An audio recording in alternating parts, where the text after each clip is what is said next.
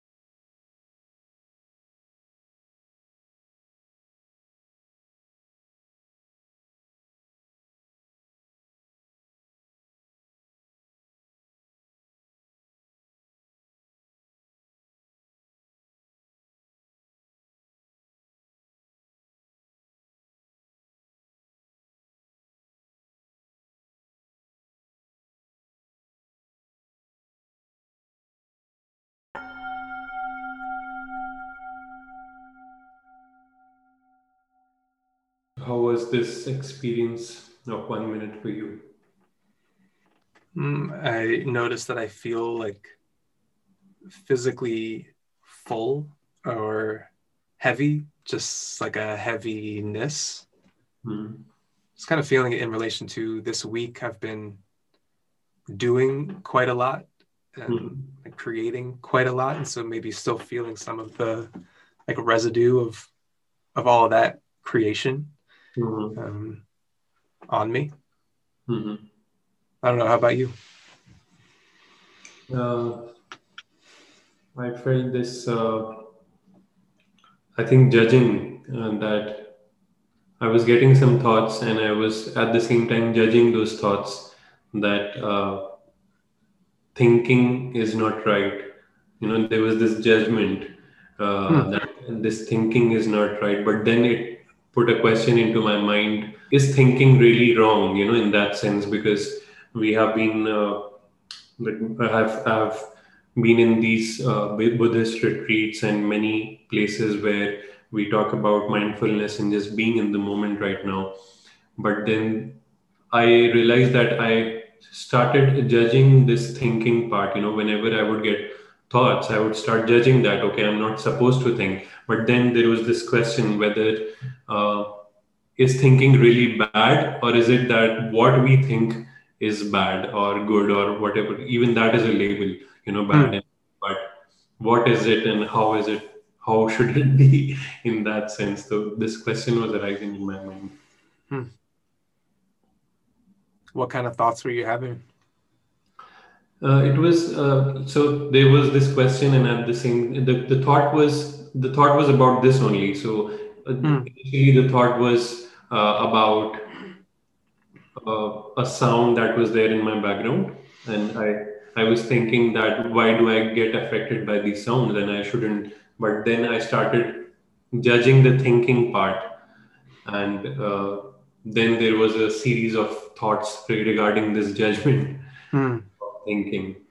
What do you think? What is your thought of thinking? What is your idea?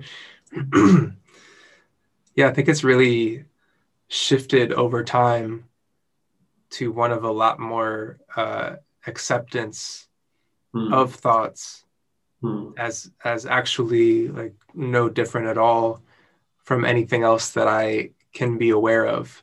Hmm. Um, like as opposed to prioritizing maybe if I'm experiencing a physical sensation, feeling like that is something that is more that is better in terms of like a mindfulness practice Hmm. or just feeling nothing. Maybe I don't know if you can ever feel nothing, Hmm. but of seeing thinking Hmm. as like also like if you were to view all of this as happening on a projector screen or something Hmm. like that, that thinking would also just be something equivalent to anything else that your basic awareness could become aware of. And so there's actually nothing wrong with it at Hmm. all. Hmm. Hmm. But that is a tricky one because it does seem easy to come to see thinking as like the bad thing to get rid Yeah. of. Yeah. And a lot of times, what would happen is that, like, for example, I'm taking a walk in the nature, and I would start, thinking something. Now, at that time, I'm like in a kind of a dilemma whether this is the time when I should just connect to nature, or whether this is the time to have thoughts in my Hmm. mind. And then I realized that once I realized that, okay, these thoughts are also important. These thoughts are not something that I should push away just because I have this idea of being in the moment right now. Maybe Hmm. these thoughts require my attention right now, and maybe so I was then kind of trying to figure out, like, is there a percentage or a ratio of time during the day when we kind of just be in the moment, and or Hmm. we are thinking at that time? Is it like what, 80/20? Is it that 20% of the time we think and 80% of the time we be in the moment? What is that ratio, ideal ratio? And then I was thinking, okay, what kind of thinking might affect us? So if we are maybe thinking of something that can really help us, so that might be beneficial. But if we are like in our stories that we create in our mind regarding our past, oh, that happened with me, Hmm. that happened with me, or I'm kind of anxious about the future, that what will happen. So that thinking is affecting me in, I don't want to label it, but kind of a negative way, you know Hmm. that is causing me anxiety, that is causing me stress or a certain level of sadness. But the thinking which can actually benefit me, so then I realize that this is not something I should judge. This is something that is benefiting me because I'm getting a lot of ideas here. Hmm. Hmm.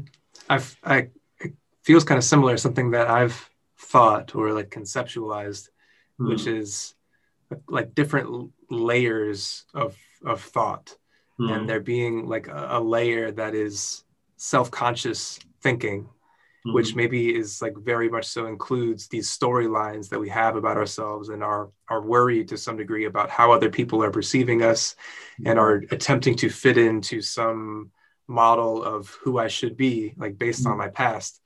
That's like a Hmm. very familiar layer of thought.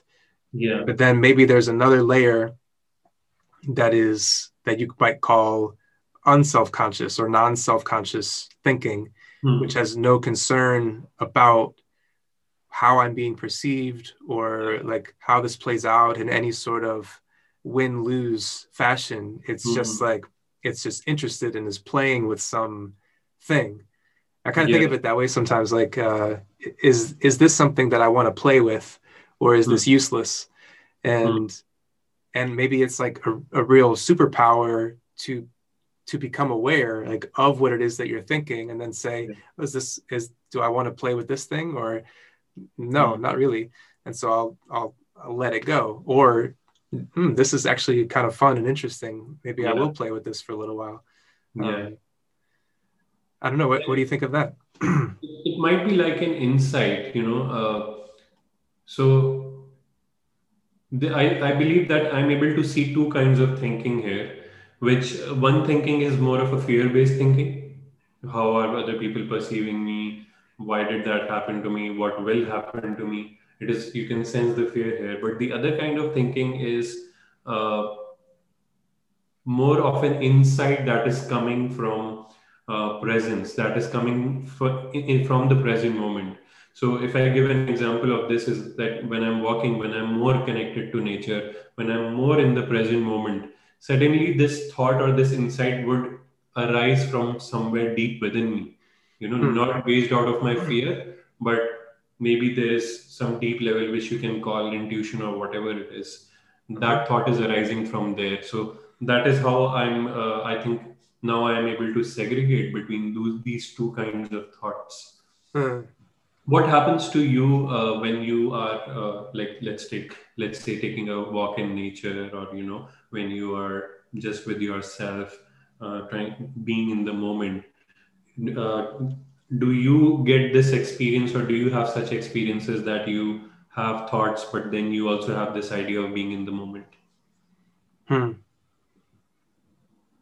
Yes, but I'm relating to what you were just saying about there being, once you have kind of put yourself in a context of having enough like space and stillness, then it's like you can maybe tap into this other layer where these things just come like rushing up to the surface, and it's so clear and it makes so much sense. It's like then there's just like this bounty of ideas of like, oh yeah, like, well, that would be cool. Where did that even come from?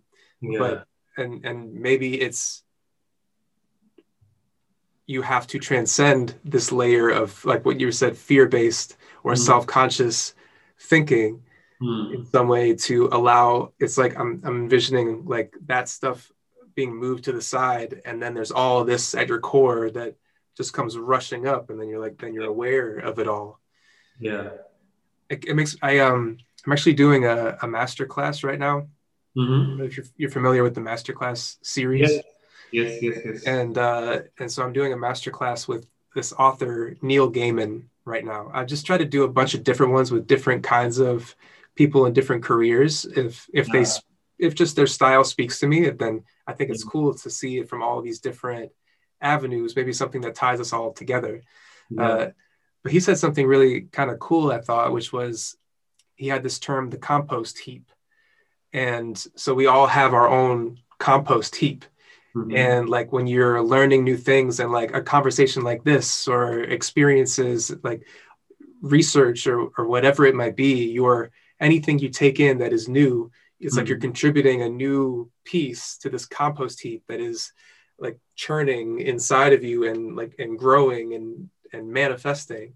And then I'm sort of seeing this, like what we're talking about, as a clearing of debris on top of the compost heap, and then comes out like, plants or something that has arisen just based on all these different things that you've put in over time, and they've been combining together, but you needed to allow enough unself-conscious space for them to come up to the surface. No, that's a wonderful idea. And you just mentioned masterclass, and it is so ironic that just yesterday I was thinking of doing the masterclass of Malcolm Gladwell. I think he's also. I did that. Yeah, you did that? Okay, that's my intention. So it's funny that you mentioned it today. Yeah, and I think it's a good idea of compost heap. It's a new way of looking at things, that we have interactions, so many interactions with people, and then this compost heap is building. And then we really need to have that time and space to let that plant grow from that heap. My one thing I'm wondering is that the insight that we get in that moment, the plant that he's talking about, does it only come from external experiences, or is it that it also arises from something deeper from within, a wisdom which might not already be existing? So, Mm, for example, that makes me think of new inventions, new discoveries, or new ideas which might not already be existing in that space. So, my question is, where are those ideas arising from? mm. And I'm just remembering him talking about this because it's like all of these things, all of these experiences are combining in you in Hmm. some way that is totally unique relative to anyone else's combination of a Okay. compost heap, which is like your interactions with people, the things that you've learned, the experiences you've had. And Hmm. so they can potentially combine in a way that is new. And like Hmm. you've put pieces together Yeah. that, you know, things that already exist externally, but then they come within you in this new way because you were able to have that, you know, constellation of connections that just enabled for this thing to pop up in only the way that it could pop up in you. Yeah. But then I was wondering, as you were talking there, like maybe what is there regardless of any sort of external influence. Like if you were to Yeah. get down to something that just simply exists and has existed inside of you always. And I was about to use the word independent. Hmm. I wonder what you would think about that, because then I'm wondering, because that's sort of implying that there's some separation, that there's some like unique elements to you that makes you different from the world around you. If there was to be some like independent source, Hmm. um, I don't know. What do you think about that? Yeah. I think it is more of this actually. This You mentioning this term independent reminds me of Carl Jung's concept of the collective unconscious. Mm, In which maybe there is this connection of our consciousness at the unconscious level between many of us, where there are certain ideas which are lying in a field of awareness. So if I can give an analogy, so let's say there is this cloud drive where there is all that wisdom, and we are somehow connected to that cloud drive, and we are mm, kind of downloading ideas from that cloud drive. mm, So even for people who are like remotely connected, who maybe, let's say, I'm sitting here in Canada, someone who is in India, or someone who is in the other part of the world in Australia, we are kind of getting similar ideas about spirituality. mm, mm-hmm, Although we two of us did not have that interaction, but our ideas about spirituality, our experiences in meditation are similar. So where is that similarity coming from? So this brings me to the idea of this collective unconscious, and this makes me question whether any idea is actually unique, or is it already there in the collective mm, unconscious. mm-hmm. What do you think? This made me think of like Vipassana meditation or insight meditation. Just my understanding of it is that you essentially, if you continue with this sort of practice and you stay with it long enough, that you will just inevitably get to basic insights that are part of the core existential human experience, maybe beyond human. Yeah. But that would then inform like people in any context, as long as they dedicated this type of energy of like becoming, and maybe it would look very different in different cultural contexts, but they all maybe are doing the same thing of like looking internally, staying with it long enough, and then once you do that, you get to a certain level of, oh, like this is existence. And Hmm. then based on your particular cultural situation and language, then it informs like maybe stories about it that explain this thing, or Different ways of terms. talking about it, different rituals to like Yeah. support that thing. Hmm. Um, but yeah, how familiar are you with that notion? Yeah, I think yeah, I can totally resonate with that, because I can see that how in different traditions, this base idea of meditation or spirituality, or this deeper experience that people have in meditation, They are all the same, but it's just that we are using different terminologies, different languages, as you said, different rituals. This also reminds me of the different prophets who are there in different religions. Someone like a Jesus or someone like a Buddha may be going through the same spiritual deep experiences, but Mm, telling it in a different way because of mm, the language or the cultural context of that. mhm, Um, this also reminds me of how a lot of these experiences are similar for a lot of people. If we take the example of near-death experiences, you would see that a lot of people have very similar experiences in that sense that they experience this expansion of consciousness. They would experience this uh, deep connection with the source of light, which someone would call God, which someone would call, the collective consciousness, which someone would call by some other name. Someone would call it Jesus. So, although these experiences, if you look at these experiences, you will see that they are almost the same. It's just that we are describing it in mm, different way. mhm.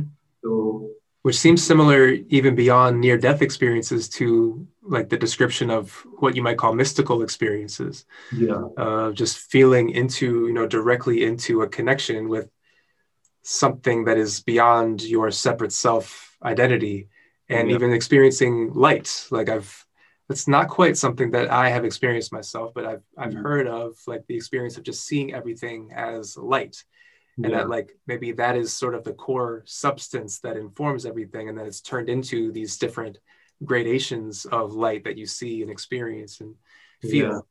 yeah. um, Yeah, I think it really this makes me question that whether actually even the thoughts that we are getting, those are unique or those are actually influenced by someone through this field of collective unconscious, mm, or maybe even this idea of this light that we have. Maybe it was an idea just in someone's mind first, and because that person got that idea, and because mm, we are connected through this collective unconscious with that person, we also started getting that idea of light, and mm. now everybody is talking about light. Yeah. Hmm. What do you think about this maybe underlying base, this connected consciousness of people which might be influencing the thoughts that we have as a society today? I guess it just feels right to me. Mm-hmm. Um, and I guess maybe the closer that, and I could be deluded in thinking this, but like the closer I feel like I get to those core things or just that core experience, maybe the more I feel able to kind of just recognize it in someone else as well, Mm-hmm. and maybe in everyone, and like connect very directly to that thing in a very intimate way. Like I Mm-hmm. feel that about you, like there's Yeah. something that's just very familiar. And even still we've never met in person, Yeah. and we've only known each other for a short period of time. But even from the first time we talked, it was like, dive right into just like as deep or intimate as you could probably be with somebody. Yeah. And I see that as just like maybe feeling that, whatever that is. I like the term the current, like Mm-hmm. feeling that in yourself and then kind of like witnessing it in Mm-hmm. someone else, and then it's just such a familiar, open and playful feeling. Yeah. um, Yeah. and I was thinking like one particular cultural lens of that basic stuff, like Mm-hmm. staying with the Buddhist lens, Mm-hmm. and the three marks of existence. Are you familiar with that notion? No. So there's, and I believe that's kind of what you essentially get to if you stay with like an insight meditation practice. You just see these and feel them very clearly, and then that informs what I think might be called enlightenment. You just live in a quote unquote enlightened way based on very directly seeing and feeling these basic marks of existence, or these basic truths. And so the first one is impermanence, and Mm-hmm. like really having a felt sense of impermanence. Mm-hmm. The second one is suffering, or like dukkha, or however you say that particular word. So it's like the feeling that suffering is just an essential and inherent part of being a human. Or you might call it dissatisfaction, or like maybe restlessness or something like that. That's just a basic truth. And then the third one is no self. So the understanding and the feeling that I am not a separate being from other people and from my experience, that there is actually no separate self anywhere to be found, and that is an illusion. So that, like, if you stayed long enough, I guess, with this stillness, that you would become clearly aware that of the fact of impermanence, and the fact of suffering, and the fact of no self. And then that would inform maybe I don't know what that would inform. I guess I'm thinking it would inform a very free way of living or existing. But I don't know. What do you think about that as I share it with you? Yeah, like, I've heard these terms before in my own experiences, in my own, the Buddhist retreats that I attended. And one thing that really clicked with me is that all these three marks that you're talking about, if we kind of deeply understand these, that what Buddha actually means by them, then we can start having those experiences which are you might feel similar in other people who are also learning about these marks. So someone who is meditating on these three aspects of Buddhism, and if I'm also meditating on these three aspects of Buddhism, then I would start sensing the similarity in the other person, as you said, the current or the energy that, okay, I'm going through this experience and this person is also going through that experience. And now I'm kind of feeling that similarity. So I think this, the way you mentioned the current that you felt, the energy that you felt, the similarity, that was my same feeling after, talking to you and having this conversation for you. And I realized that there are certain things, and maybe these are the three marks of Buddhism that you're talking about, that we have gone through, and that is also a factor in bringing this similarity in our conversation. So it's also about, I think, kind of having that feeling, oh, you are my bro, you have been through that, Yeah, so, right. This feeling of similarity comes from there as well. It's really interesting. There's something that I've thought about with regard to those three marks. And this kind of maybe relates to something we were talking about before so just for someone listening to this, Sakib and I will get on a call, and we'll often just kind of talk for a little while about stuff, and then eventually be like, all right, you want to do the recording now, and move into that. And so this, I'm not even sure where I'm going yet, but it feels maybe related to something we were talking about before we started recording today. So we'll see. But in terms of these three marks of existence, so say that is something that's like at the core of human experience, and has been described through the Buddhist lens in that way, and maybe could be described in a variety of other ways, but it's maybe talking about the same basic experience. Something I was thinking was, so if you look at suffering and no self, I've kind of thought of it as like, maybe just as people that have the capacity to think and experience things conceptually and like predict the future, that we inevitably identify as a self, like as a separate self person. And that to me is suffering. And it's like, that is like maybe a part of the wavelength. It's also this really kind of cool experience that we are able to have as humans. And it's like really powerful, but maybe it inevitably leads to a dissatisfied experience of suffering, because we're attaching to something that is actually an illusion in the first place. So this, like, we are inevitably identifying as humans when we interact in the world, when we have jobs, we have friendships and these kind of things. You sort of just, you implicitly play a role of me, Charles, as separate from you, Sakib. And then maybe that leads to our suffering in life. And then maybe if you could see on the other side of the wavelength is potentially the awareness of no self, that I am actually no one separate from you, and how incredibly relieving that can be of all of the suffering that a self-identity causes. But then also at the same time, maybe you can never actually like stay in that place of no self. Like, what would it mean to remain there or to live there?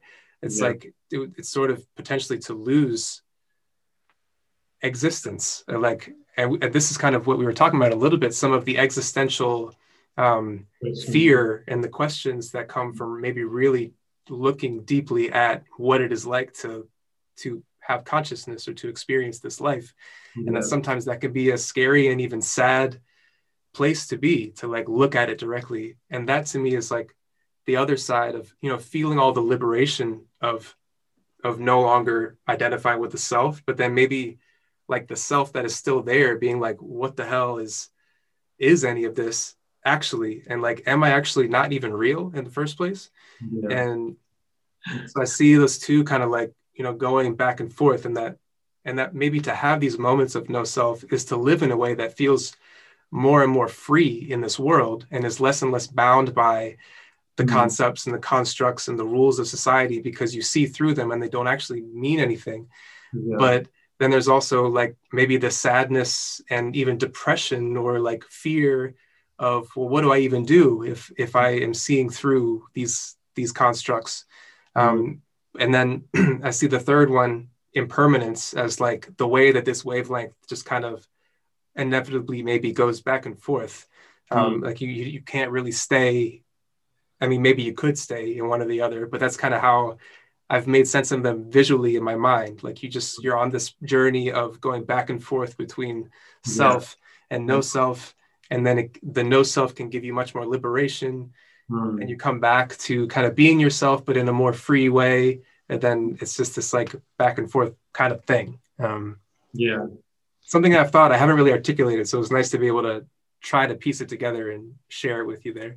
Yeah, and I think this reminds me of something. And there was this person. I don't actually remember the name of the person, but there is this story in the Buddhist circles who was telling, and they were telling about this person who became enlightened, and there was this monk who became enlightened, and this monk was experiencing that state of no self, you know, and would stay in that experience, but it became really difficult for that monk to function in this world, you know, to stay in that body, to move around with that body, or to even have normal conversation with people, or to even you know, just live this life, because now there is this a dilemma of either staying in that state of no self or living this life. So they used to say that, okay, so what he did was eventually he created an attachment to food. So because food then was something that would bring him back to his body, otherwise just be not in his body, you know, he will just experience that freedom. But he kind of created that attachment to food, which will bring him back to the body, and then he will start experiencing himself as this self again who is attached to food. In that regard, so it's almost like you need some attachment or something like that to hold on to something. So this, I think, brings this. I could see how these two ideas are closely related, of attachment and this idea of no self. That to experience yourself, you will have to have certain kind of an attachment. But when you don't, when you have just left all your attachments, you can then experience that state of no self. Yeah. Thanks for sharing that with me. I've never heard that before, and it felt kind of comforting to a degree, because it's an experience I think I relate with. Okay. There are these moments of feeling kind of just like naked, like I said before, sort of naked to raw consciousness, which is like, I mean, really amazing and awe-inspiring, but also like a little terrifying. And I connect with this notion of coming back to something as basic as food. Like, okay, this is it. And I was talking with a friend of mine recently. Maybe I shared this with you before, but about the term sensual living. and that is like maybe an answer to these existential questions, because all of that is still existing. It's thought based, like it's still this like self-conscious thought level where I'm wondering, what does it even mean, dot dot dot, like that's verbal thought about my experience. And so an answer, like being, just coming back to like what is actually in my present. I can feel my hands, I can feel my feet. Do I have to go to the bathroom? No. Am I hungry? Not really. There's a chair that I'm sitting on, and like as simple as that is, like maybe that is like a really profound answer to like any question in life. Like just again and again, just keep coming back to this experience. Makes me think of that. I think it's in the Zen world, and maybe I've shared this with you before. You've heard of it before, but there's like a student of some certain teacher of Zen, and he comes to this other teacher of Zen, and he's telling this other teacher about his teacher, and he's like, "Oh, my teacher's amazing. He does all these miracles. He can walk on water, and he all these incredible things that he does. And like, what do you do?" In this very sort of incredulous, questioning way. And then this teacher is like, "My miracle is that when I'm hungry, I eat, and when I'm tired, I sleep, and that's it." And I kind of love that notion or that way of living and that simplification, like, because it's so easy to get so complicated in the thinking mind about things, and then to come back to, wow, that really is like a miracle that my body knows when it wants fuel to keep to actually make the body and to keep moving, and it knows when it's time to rest and like recover, and I'm not making any of that happen. Like I just am all of that, and I can be just in tune with it, and that can be the answer to like any question or worry or fear. Yeah, this notion of just experiencing, because again, when we have, and as we were discussing before this session about the existential questions, that who am I, where am I, why am I even here, where do I come from, where do I go? So all these questions are again kind of thoughts that we get entangled in, rather than experiencing what is, experiencing what is there. So maybe the answer lies just right there. If we start experiencing that in the present moment, maybe there is an answer there. But because we are not experiencing that, we are kind of worrying that, why am I here? What is this? So we are just again in that trap of thoughts and not in the experience. Right. And we're looking at it with like basic assumptions already there. Yeah. Like it makes me think of something Alan Watts said one time, which is the biggest trick they ever played on us was that they convinced us that things are supposed to make sense. Right.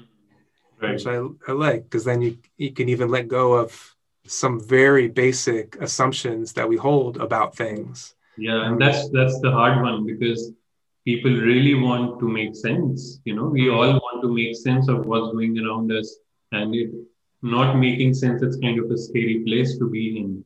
And that is why we come up with all these ideas that, I have this purpose in my life. This is the purpose of my life. This is the meaning of my life.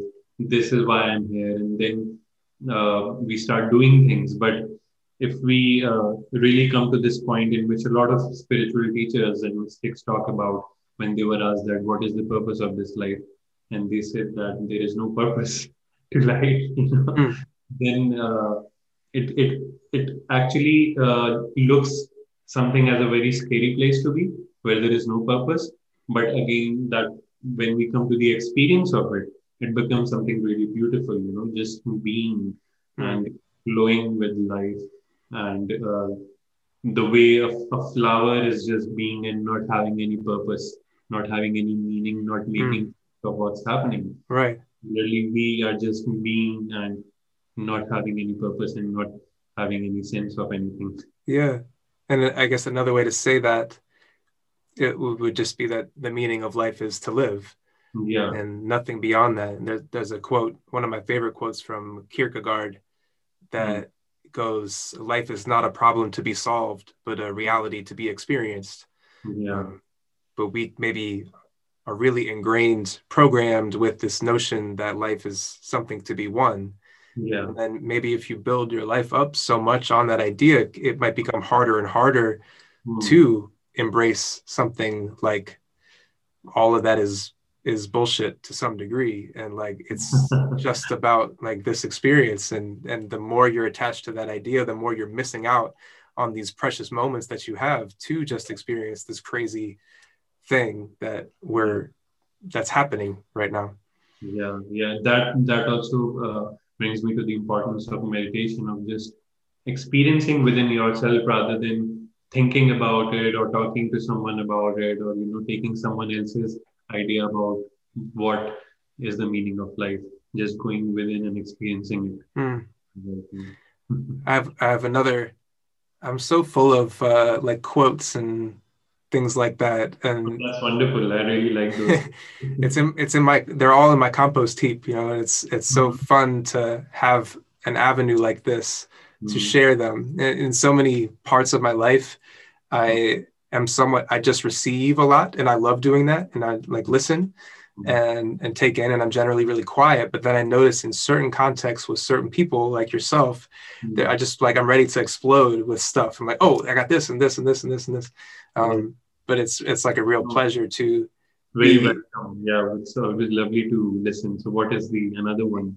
So the another one, I can't remember who said it, but it's related just to what you were saying about meditation, and it's very limited in terms of talking about it, or like hearing someone else's experience, or getting like, okay, what am I supposed to be getting from it? Like you just, it's based on the experience itself. And the quote goes something like, how relevant is another's description of the taste of honey when your mouth is full of it? Which I just love that image too. Like your mouth is full of honey, and yet you're like listening to someone else. Like, what does honey taste like? Really? They'll tell me though. I need to have like a grasp on it. But your mouth is full of it at the same time, and that's it. Yeah, I think a lot of us don't even realize that our mouth is full of it. That is the main problem. Right. So we are always coming from that place of lack of thinking that, okay, that person, because that person is able to meditate, so that's why that person can tell me. But somehow I am not able to meditate, so I cannot have that experience. So I think the first thing to realize is that honey is within us. It's just that we need to realize that it's within. It's in our. We're just full of it. Yeah. But it's really insecure because no one can tell you. No one can tell you that that's it. Yeah. No one can give you the proof of it. It's only felt. And so it makes sense that we search for it, for someone to just tell me, like, is this it? And I think it makes sense to for a lot of people to know that how can we find that honey within ourselves. Because a lot of times we have it in us, but it's just that we don't know how to find it in ourselves. So what I realized eventually, and initially I was just of this idea that, okay, we don't need knowledge, we don't need wisdom, we just need to meditate. But eventually I realized that knowledge and wisdom brings you to the gateway of meditation. It helps you to get to the gateway of meditation. It guides you to know, okay, you can find it in yourself. So from there it is your own journey. But only when I learn that what is the value of meditation, only when I learn what is someone else's experience, can I also have the courage to go within my own experience. So I think we have mentioned meditation a lot. Maybe let's, end this session with a meditation. What do you think? That sounds great. Yeah. Great. So, okay, let's meditate. And I would request the listeners to get into their comfortable position. We always end our sessions with a short meditation. So you can get into that comfortable position and gradually close your eyes.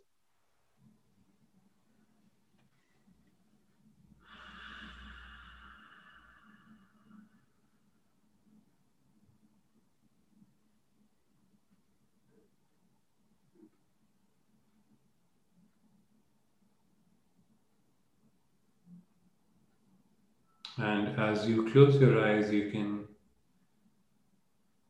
bring your awareness to your body.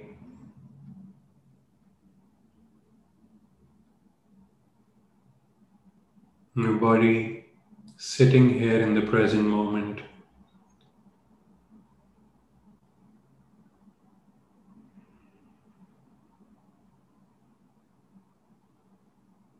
And just check how your head feels in the present moment.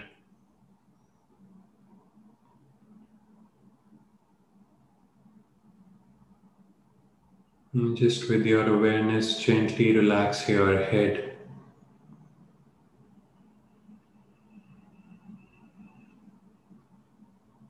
Relax your neck.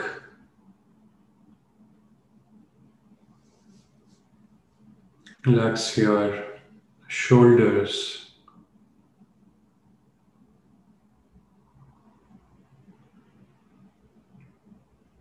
Your chest, your abdomen.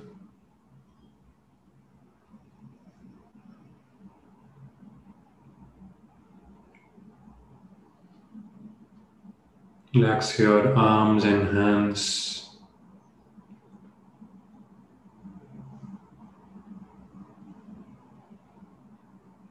Your back, your pelvis.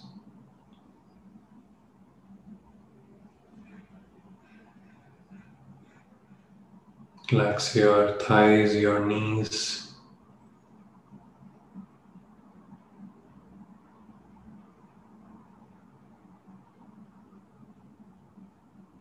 And relaxing your calves and your feet.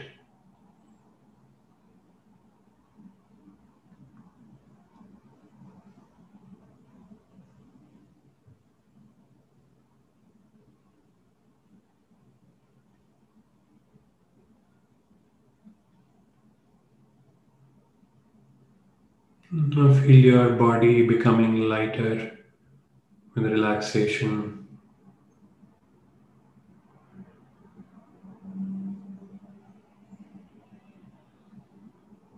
And just be here and now, totally enjoying this present moment.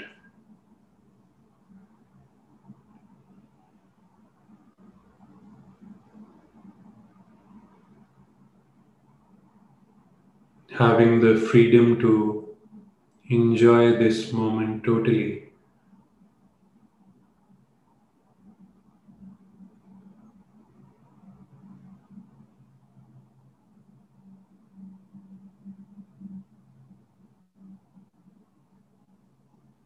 You don't have to do anything,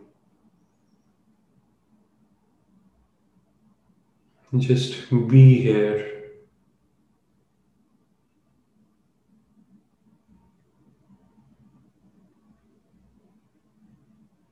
And just see how wonderful it is to have this opportunity to be here and to enjoy this very moment.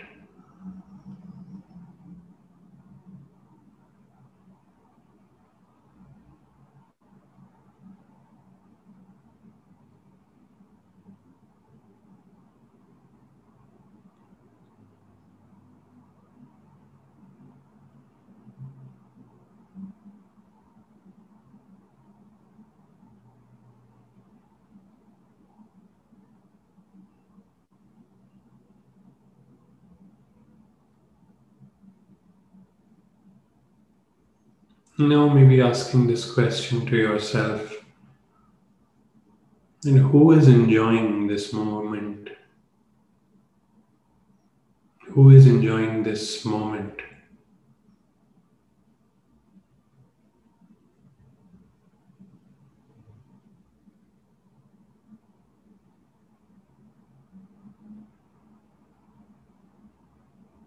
And being aware of this awareness,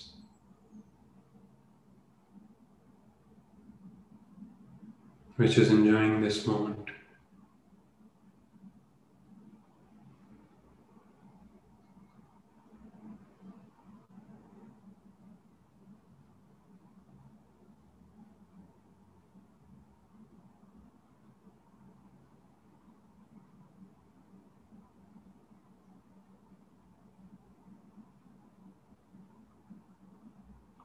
Feeling this awareness, which is just being here in this moment.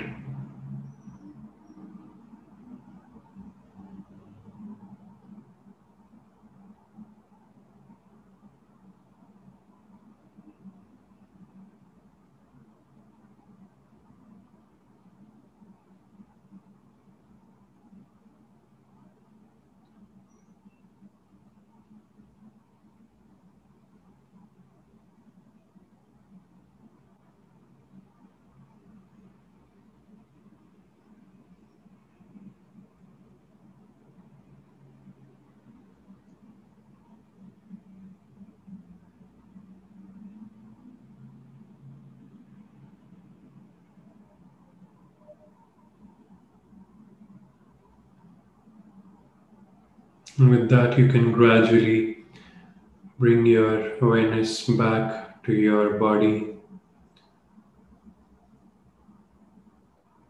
to your surroundings, feeling your presence in your surroundings,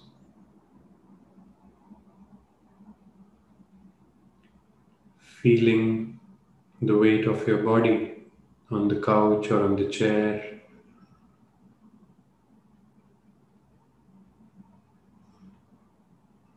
moving your hands and feet,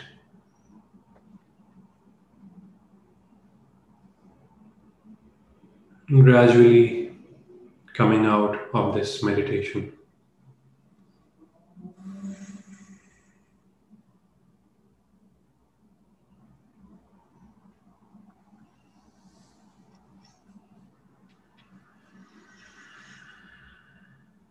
Thank you. Thank you. Thank you for the wonderful time today. I'll see you soon. See you. Take care. Bye.